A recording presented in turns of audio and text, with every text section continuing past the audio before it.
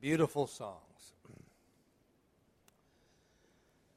God, after He spoke long ago to the fathers, in many ways, in many portions, in these last days has spoken to us in His Son, whom He hath appointed heir of all things, through whom He also made the world. And He is the radiance of His glory, the exact representation of His nature, and He upholds all things by the word of His power. After He had made propitiation for sins, He sat down at the right hand of the Majesty on high. Jesus said to the Samaritan woman, "You worship what you don't know." That's a dangerous thing. This morning I want to embark really upon a dangerous journey, a dangerous course of action as we talk about God. I want to challenge all of us this morning to become theologians. A theologian is someone who studies God. So this morning, let's join together as we study God. Now, this is a dangerous course of action for me, not for you. It's dangerous for me because this morning, when I stand before God in the judgment day, I will have to give account for how I have represented and described God this morning. And I do not want to stand before Him having misrepresented Him. It's a dangerous thing and the wrong thing to begin to say things about God that are not revealed in the Word. But we can err in the opposite direction also and not say the things about God that are revealed in the Word. This morning, we want to live in the Word of God. Our central text today is going to be chapter 5 of John. This is a rather long chapter, and the last part of that chapter contains one of the most important speeches that Jesus gave while He was upon the earth.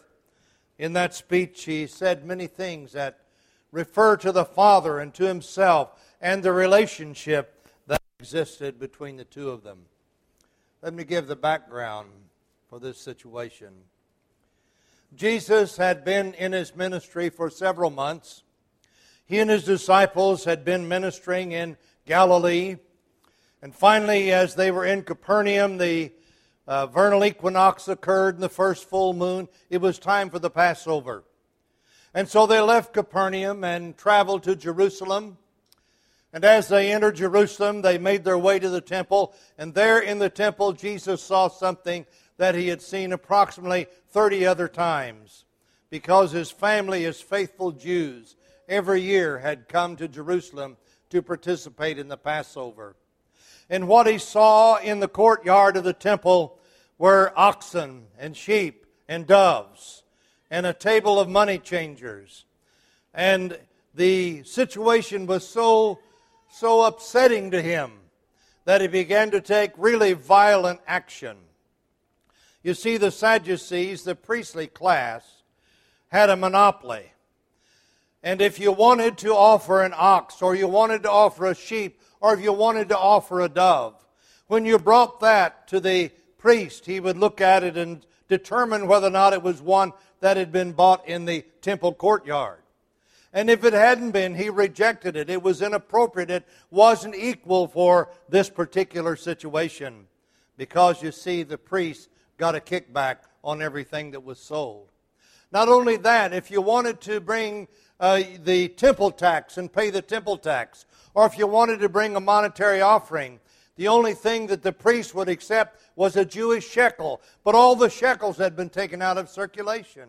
And they were all at the table of the money changer in the temple.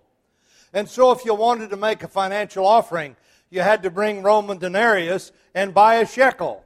And then after you donated the shekel, the priest put it back in circulation and it was sold again. Jesus was irate because the priests, the Sadducees, had turned the worship of God into merchandising and then a means of personal profit. And so John tells us that Jesus made a scourge out of many cords. And he says he drove out the people who were selling oxen. He drove out those who were selling sheep. And notice he says, and then with them their livestock. He didn't drive out the livestock with the scourge. He drove out the sellers and with them their livestock. And then he said to those who were selling doves, take these things away. Stop making my Father's house a house of merchandise. And of course, from this moment on, the Sadducees hated Jesus and wanted him dead. A year later, Jesus and his disciples returned to Jerusalem again for the Passover. This time there was no cleansing of the temple, although Jesus did cleanse the temple a second time in the last week of his ministry. But on this occasion he didn't cleanse the temple, but he still did not avoid trouble with the Jewish leaders. As he walked around the town, the city of Jerusalem, he came upon a structure that consisted of 7 arches sustained by large columns. This structure did not have a floor, but contained rather a paved walk. And in the center there was a pool of water. It was the pool of Bethesda.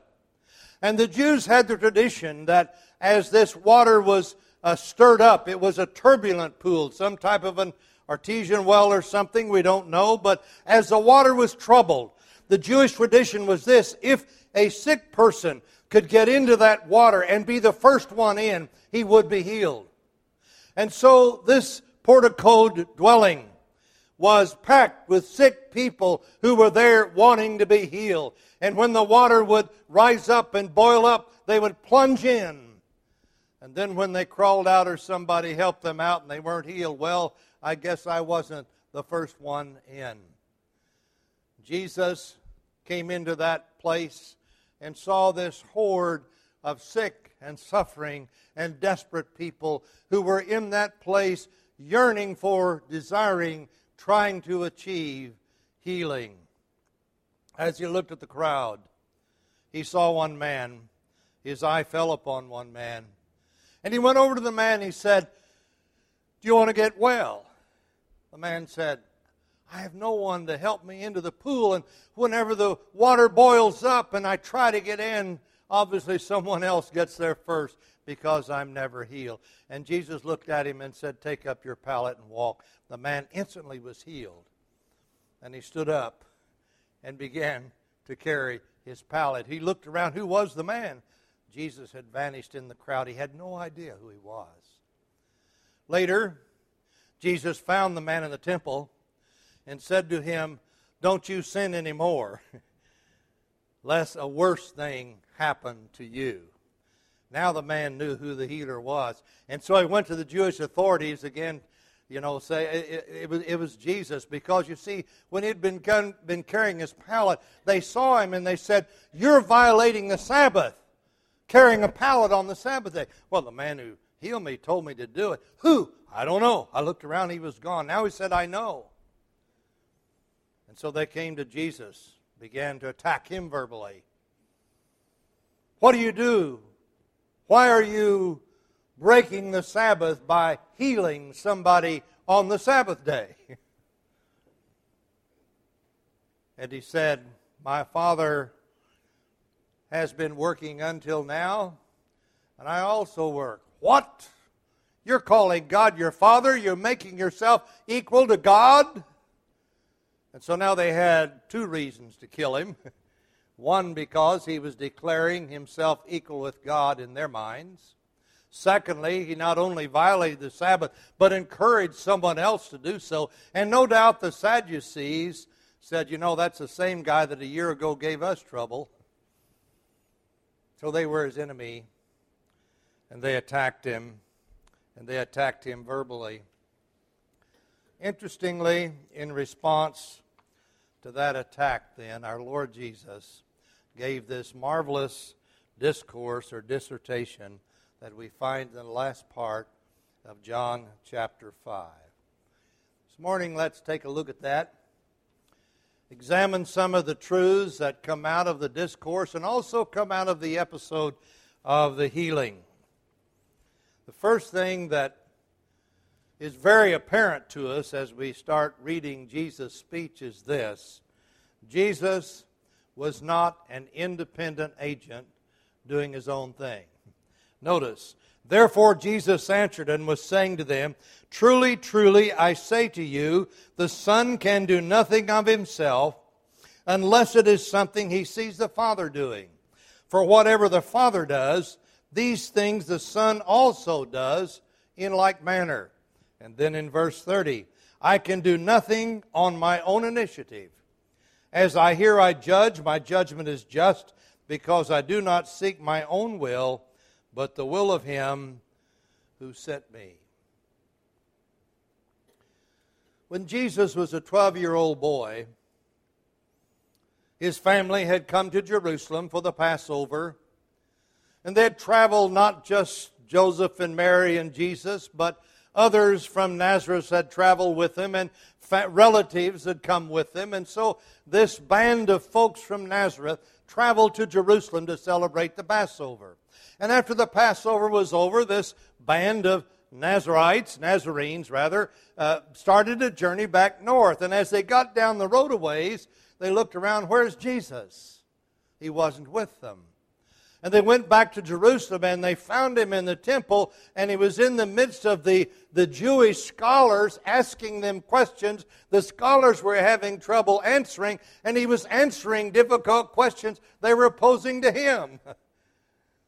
And his mother said, son, why have you caused us all this trouble? We were worrying about you.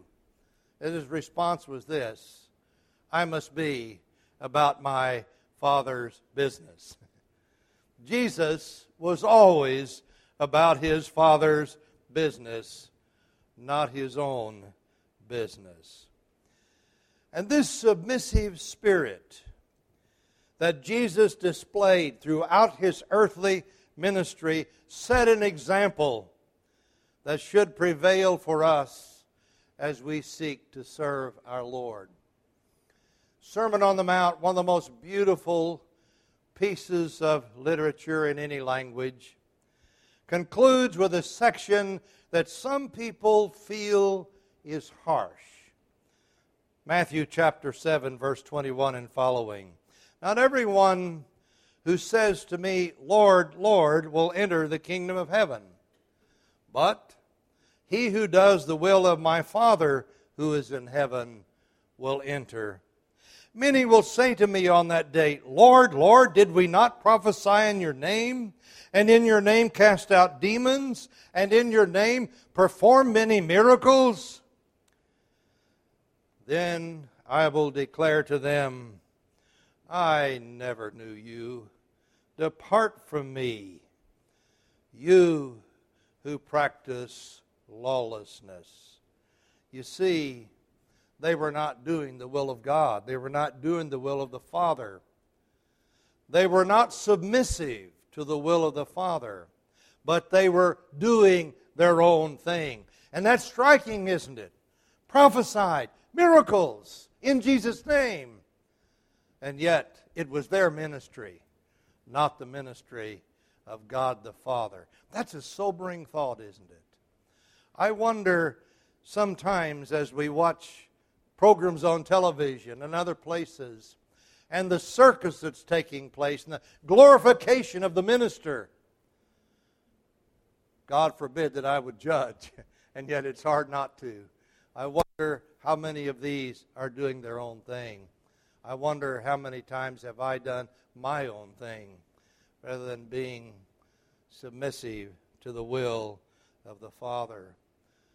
Sobering thought, isn't it? A sobering thought. It's important when we are involved in ministry that we seek to know the will of the Father and do that. One of the things that I so appreciate about John Wimber, and you recall when we were watching John Wimber videos here at TCF and videos about praying for the sick, and Wimber raised a great hope about praying for the sick. But there was an underlying principle in all that Wimber did, and this is what he said.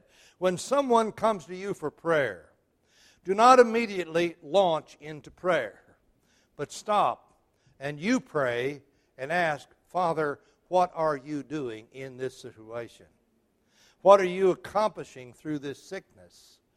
What are you going to accomplish through this healing, if that is your will? Now, none of us, I don't think, well, let's say it this way. I know that none of us can be perfect in always discerning the will of God in every situation. And therefore, if we can't, we go ahead and pray for the healing. But it is important to know, God, what are you doing here? How can I pray according to your will? And that's what 1 John says. This is the confidence we have before him, that if we ask anything according to his will, he hears us. And if we know he hears us in whatever we ask, we know that we have the requests which we have asked from him. It is important that we be in constant prayer if we are going to be ministers of Jesus, and everybody here is who's a follower of Christ, because that's our role in the world, that when we are moving into ministry, we seek the will of God, that we might be doing the will of our Father. James said, do not let many of you become teachers, my brethren, knowing that we will incur a stricter judgment, not only accountable for your life, but what you've taught. Have you taught that which is the will of the Father? The second thing that comes out of Jesus' speech is this. We notice the sovereignty of the Father. When Jesus, early in his ministry and touring Galilee, finally came to Nazareth, on the Sabbath day he went into the synagogue as a guest teacher. They handed him the Isaiah scroll and invited him to read the passage for the day. He opened the scroll to Isaiah chapter 61 and read the first verse.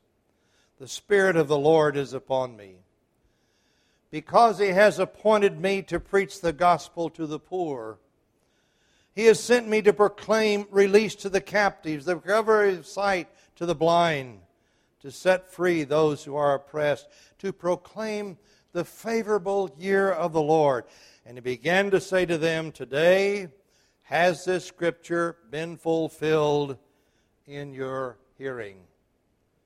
The Spirit of the Lord is upon me to proclaim freedom, healing of sight to the blind.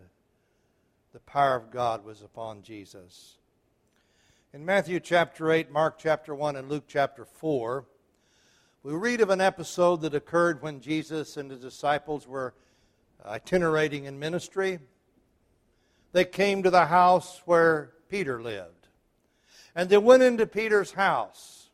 And when they got into Peter's house, they saw Peter's mother-in-law. She was sick with a high fever and in bed. And Jesus walked over to her and touched her hand. She was immediately healed and got up and as a gracious hostess served Jesus and the disciples. Word got out that Jesus was at Peter's house. And so from all the countryside and the environs of that city, people began to bring the sick toward evening. And they brought people that had all kinds of pains and all kinds of diseases and all kinds of sicknesses, demon-possessed. And it says, Jesus healed all the sick and delivered all the demon-possessed. There was no exception. On another occasion, when Jesus and his disciples were itinerating through Galilee, Matthew chapter 4, verse 23 tells us that in that itinerary he encountered people who had all kinds of pain, all kinds of physical infirmity, people who were demon-possessed, people who were mentally ill. The Greek word there refers to those that are moonstruck And the belief of that day was that anybody who stayed out and got too much moonshine, not the kind you drink, but the kind that comes down on your head, you had mental illness. And so that's where the term lunatic comes from, luna being moon.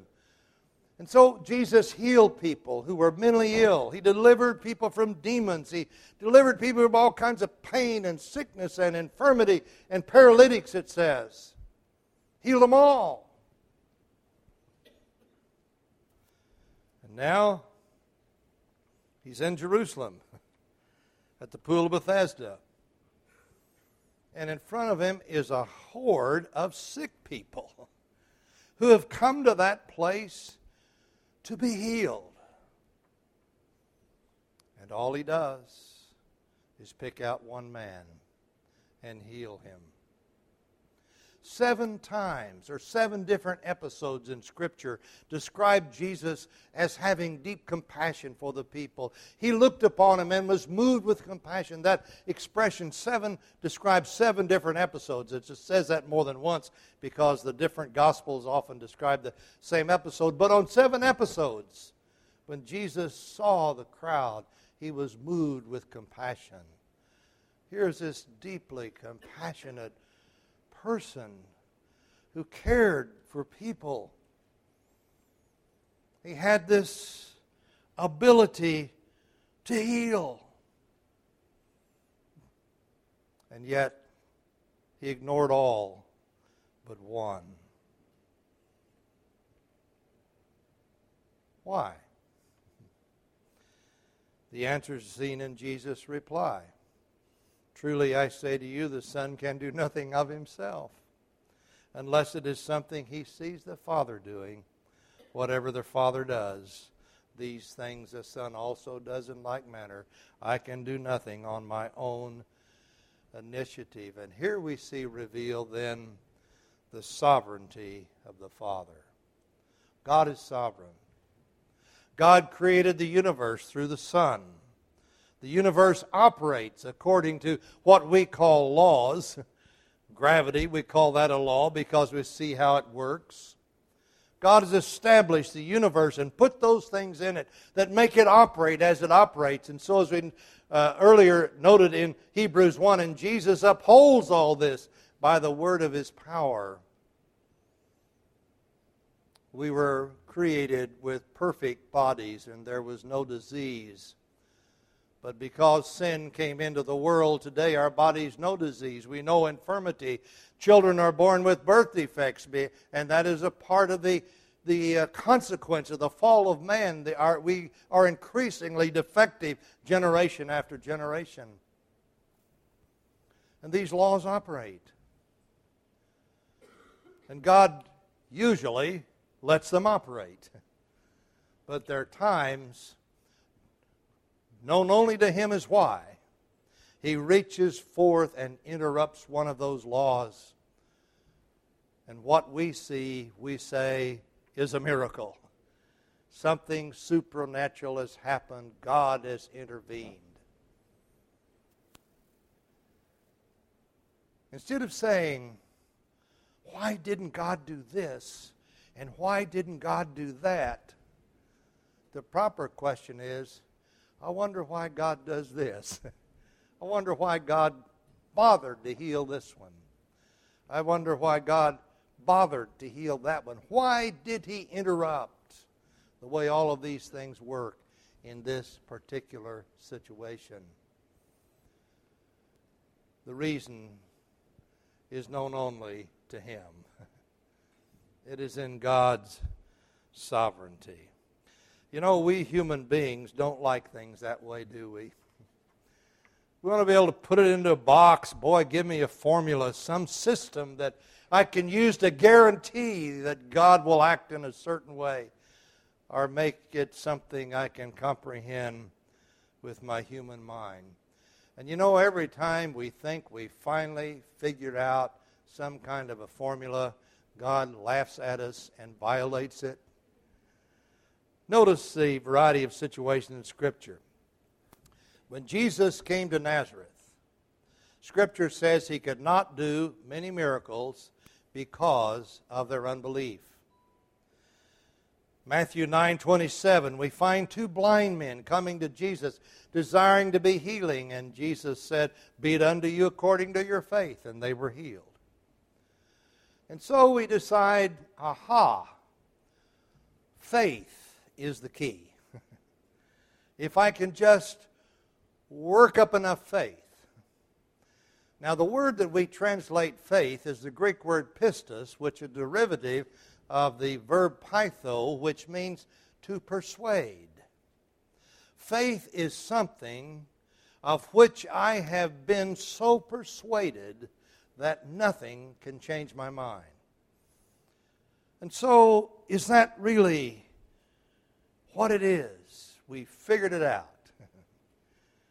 And then God throws us a curve. At the pool of Bethesda, Jesus saw one man. This man didn't know who he was. This man didn't believe anything about him. And Jesus said, "Take up your bed and walk." He was healed. And then he got up. He did not act on his faith. He acted as a result of his healing. And he had no idea who this man was. You see, it wasn't faith. It was a sovereign act of God for reasons that only God knows why. In Luke chapter 4, verses 25 to 27, when the Jews were talking about the superiority of being a Jew, Jesus said, "Well, let me discuss a couple of situations with you. There was a terrible famine in the time of Elisha, and in that famine there were many, many widows in Israel who were crying out and praying and having trouble feeding their children. And God sent Elisha to one widow and not a Jew. He sent him off to Sidon to the widow of Zarephath, and there had this cruse of oil and the flour, and it never ended. Why? That one widow, when all the others were crying out for help, and not even one in Israel. The sovereignty of the Father. Jesus said, in the day of Elisha, there were lepers, many of them. And God healed one, Naaman, who was a Syrian. And he came to Elisha, and the prophet didn't even go out to talk to him. And here was this man who came to this church and his soldiers and really thought he was somebody. And he said, I thought he would come out of his hut and he'd stand and proclaim something in the name of his God and I'd be healed. And he told me to go dip in the river Jordan 7 times. I have better rivers back where I came from. So he started to leave. And one of his servants said, "No, Master, maybe you ought to try this." So he finally did what he was told to do. Dipped once, nothing happened. 2, 3, 4, 5. Well, this is silly. The 7th time he got out and he was healed. Why? Why Naaman and all the other lepers ignored? It is the sovereignty of God. Something that is beyond our understanding. God refuses to operate according to formulas. I don't know about you, but I was more than just troubled when we had a speaker in this pulpit some weeks ago say that God has given to man the legal title to the earth. And God can't do anything in this world without our permission. I tell you, well, let me just stop. What a horrible thing. And we know that's a belief that's so strong in this city. And yet it is an absolute lie. God is sovereign. He doesn't need my permission to do anything. And if He wants to do something and I tell Him no, man, I better be scared. God is sovereign. A third thing that leaps to our attention out of this speech is the immanence of the Father.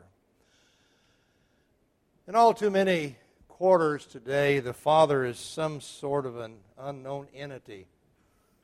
Some churches, all you ever hear about is Jesus, and every song is all about Jesus. Other quarters, it's all the Holy Spirit and all the phenomena and so on. In that case, the Father and Son are somewhat absent. You know, the song we used to sing, Father, I adore you, and then we go up and stop. Jesus, I adore you. Spirit, we really got there when we got to the Spirit. But the biblical view recognizes the immanence of the Father.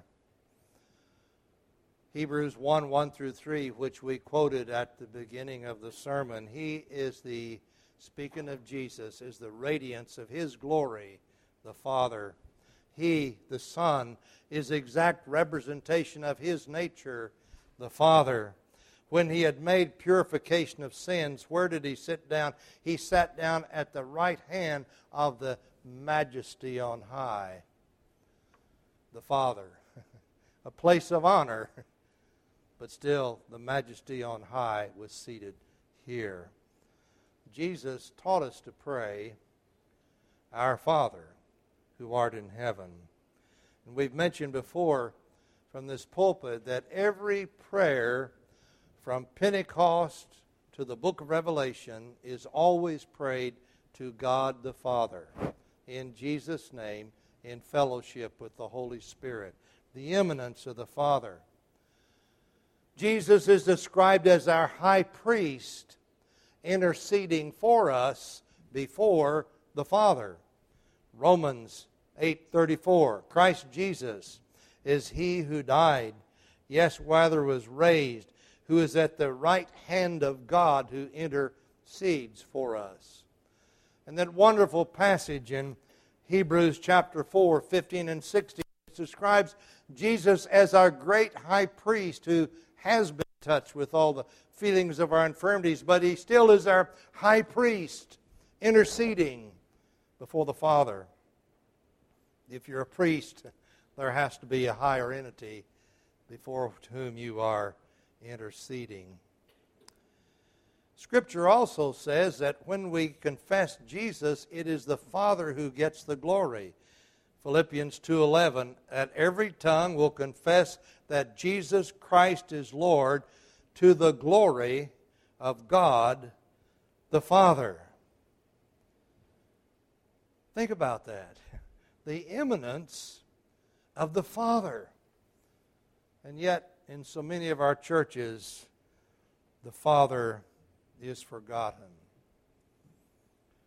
When Philip and Thomas were questioning Jesus, as recorded in John chapter 14, Philip, hearing Jesus saying that He was going to go away and He was going to send the Spirit, Philip said, Lord, just show us the Father. If you can just show us the Father, that's enough. And Jesus said, have I been so long time with you, Philip, and you have not known me?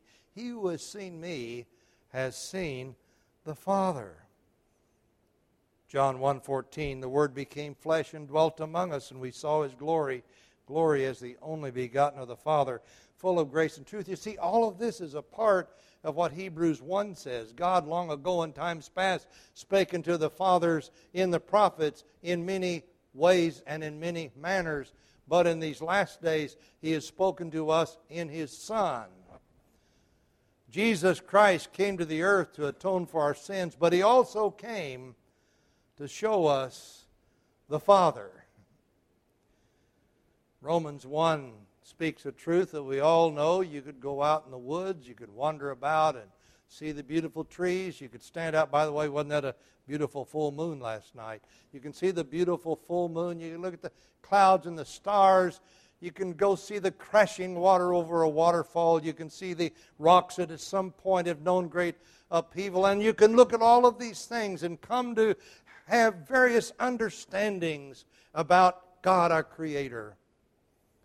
But you can also get misunderstandings, and so you can start to worship a tree or the clouds and so on. We have the objective revelation in Scripture, but one reason Jesus came to the earth was to say, in the Old Testament, the Father was sort of hidden. Matter of fact, you didn't even know about the Trinity. I am here not only to atone for your sins, but to let you see what God the Father is really like. And I am the exact representation of His nature. You see, revealing the Father. Jesus said, He who sees me sees the one who sent me. There's some brothers in Michigan, in which I'm in correspondence and we're dialoguing on theological issues, and they really struggle with the concept of the Trinity. And they sent me this book, that if you read this book, you'll be convinced that we're right, that there is no Trinity. So I started to read the book. Immediately, it was obvious the book was flawed, because the book began with the Old Testament, and after a whole lot of Old Testament, then it started trying to interpret the new in the light of the old. That's a mistake. We need to start with the new, where the revelation is full, and look back at the Old Testament and say, aha, that's what that's all about. The New Testament is the revelation of Jesus Christ. It is also the revelation of God the Father to the degree that we have received it from the Lord. Now, if we stopped here in our study, we would be stopping at the wrong place. We must not elevate the Father in such a way that we devalue the Son. When we honor the Son, we honor the Father. Verse 23 of John 5, so that all will honor the Son, even as they honor the Father. He who does not honor the Son does not honor the Father who sent him. And as we already noted in Philippians 2:11, that every tongue should confess that Jesus Christ is Lord, to the glory of the Father. We live in an age in which the Son is in charge. 1 Corinthians 15, beginning with verse 22. For as in Adam all die, so also in Christ all will be made alive, but each in his own order. Christ the firstfruits. After that, those who are Christ at his coming. Then comes the end, when he, the Son, hands over the kingdom to the God and Father. When he, the Son, has abolished all rule and all authority and power, he must reign until he has put all enemies under his feet. The last enemy that will be abolished is death, for he, the Father, has put all things in subjection under his, the Son's, feet. But when he says all things are put in subjection, it is evident that he is accepted who put all things in subjection to him.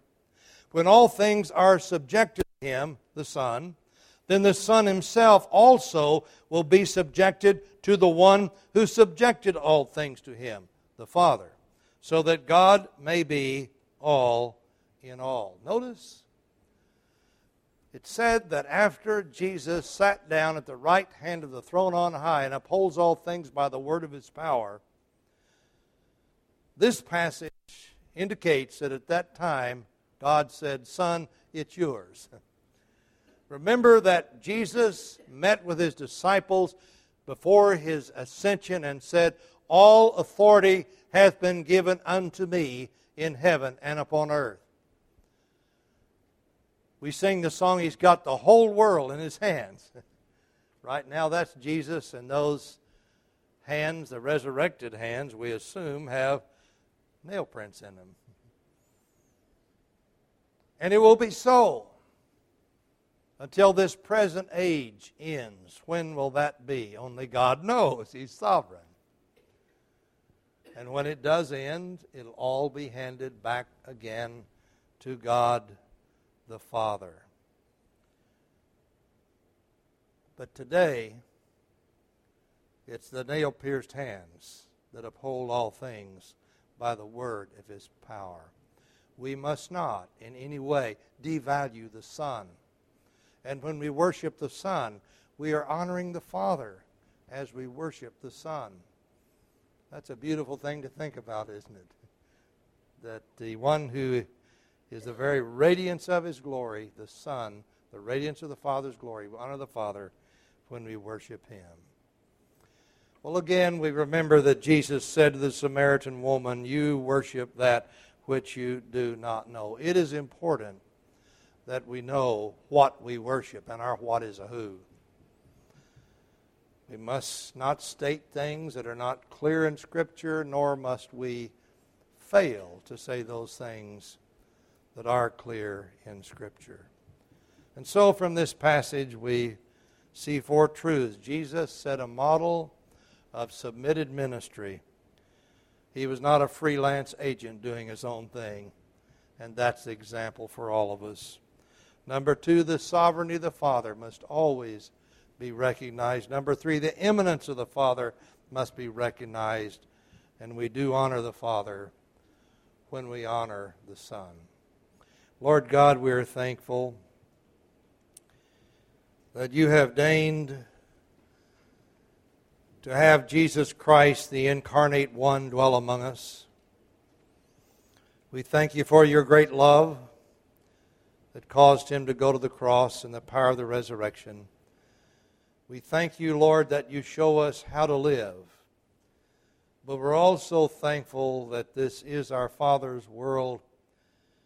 And as we pray, oh, let us never forget that though the wrong seem also strong, God is the ruler yet. Thank you for staying in charge. In Jesus' name, amen.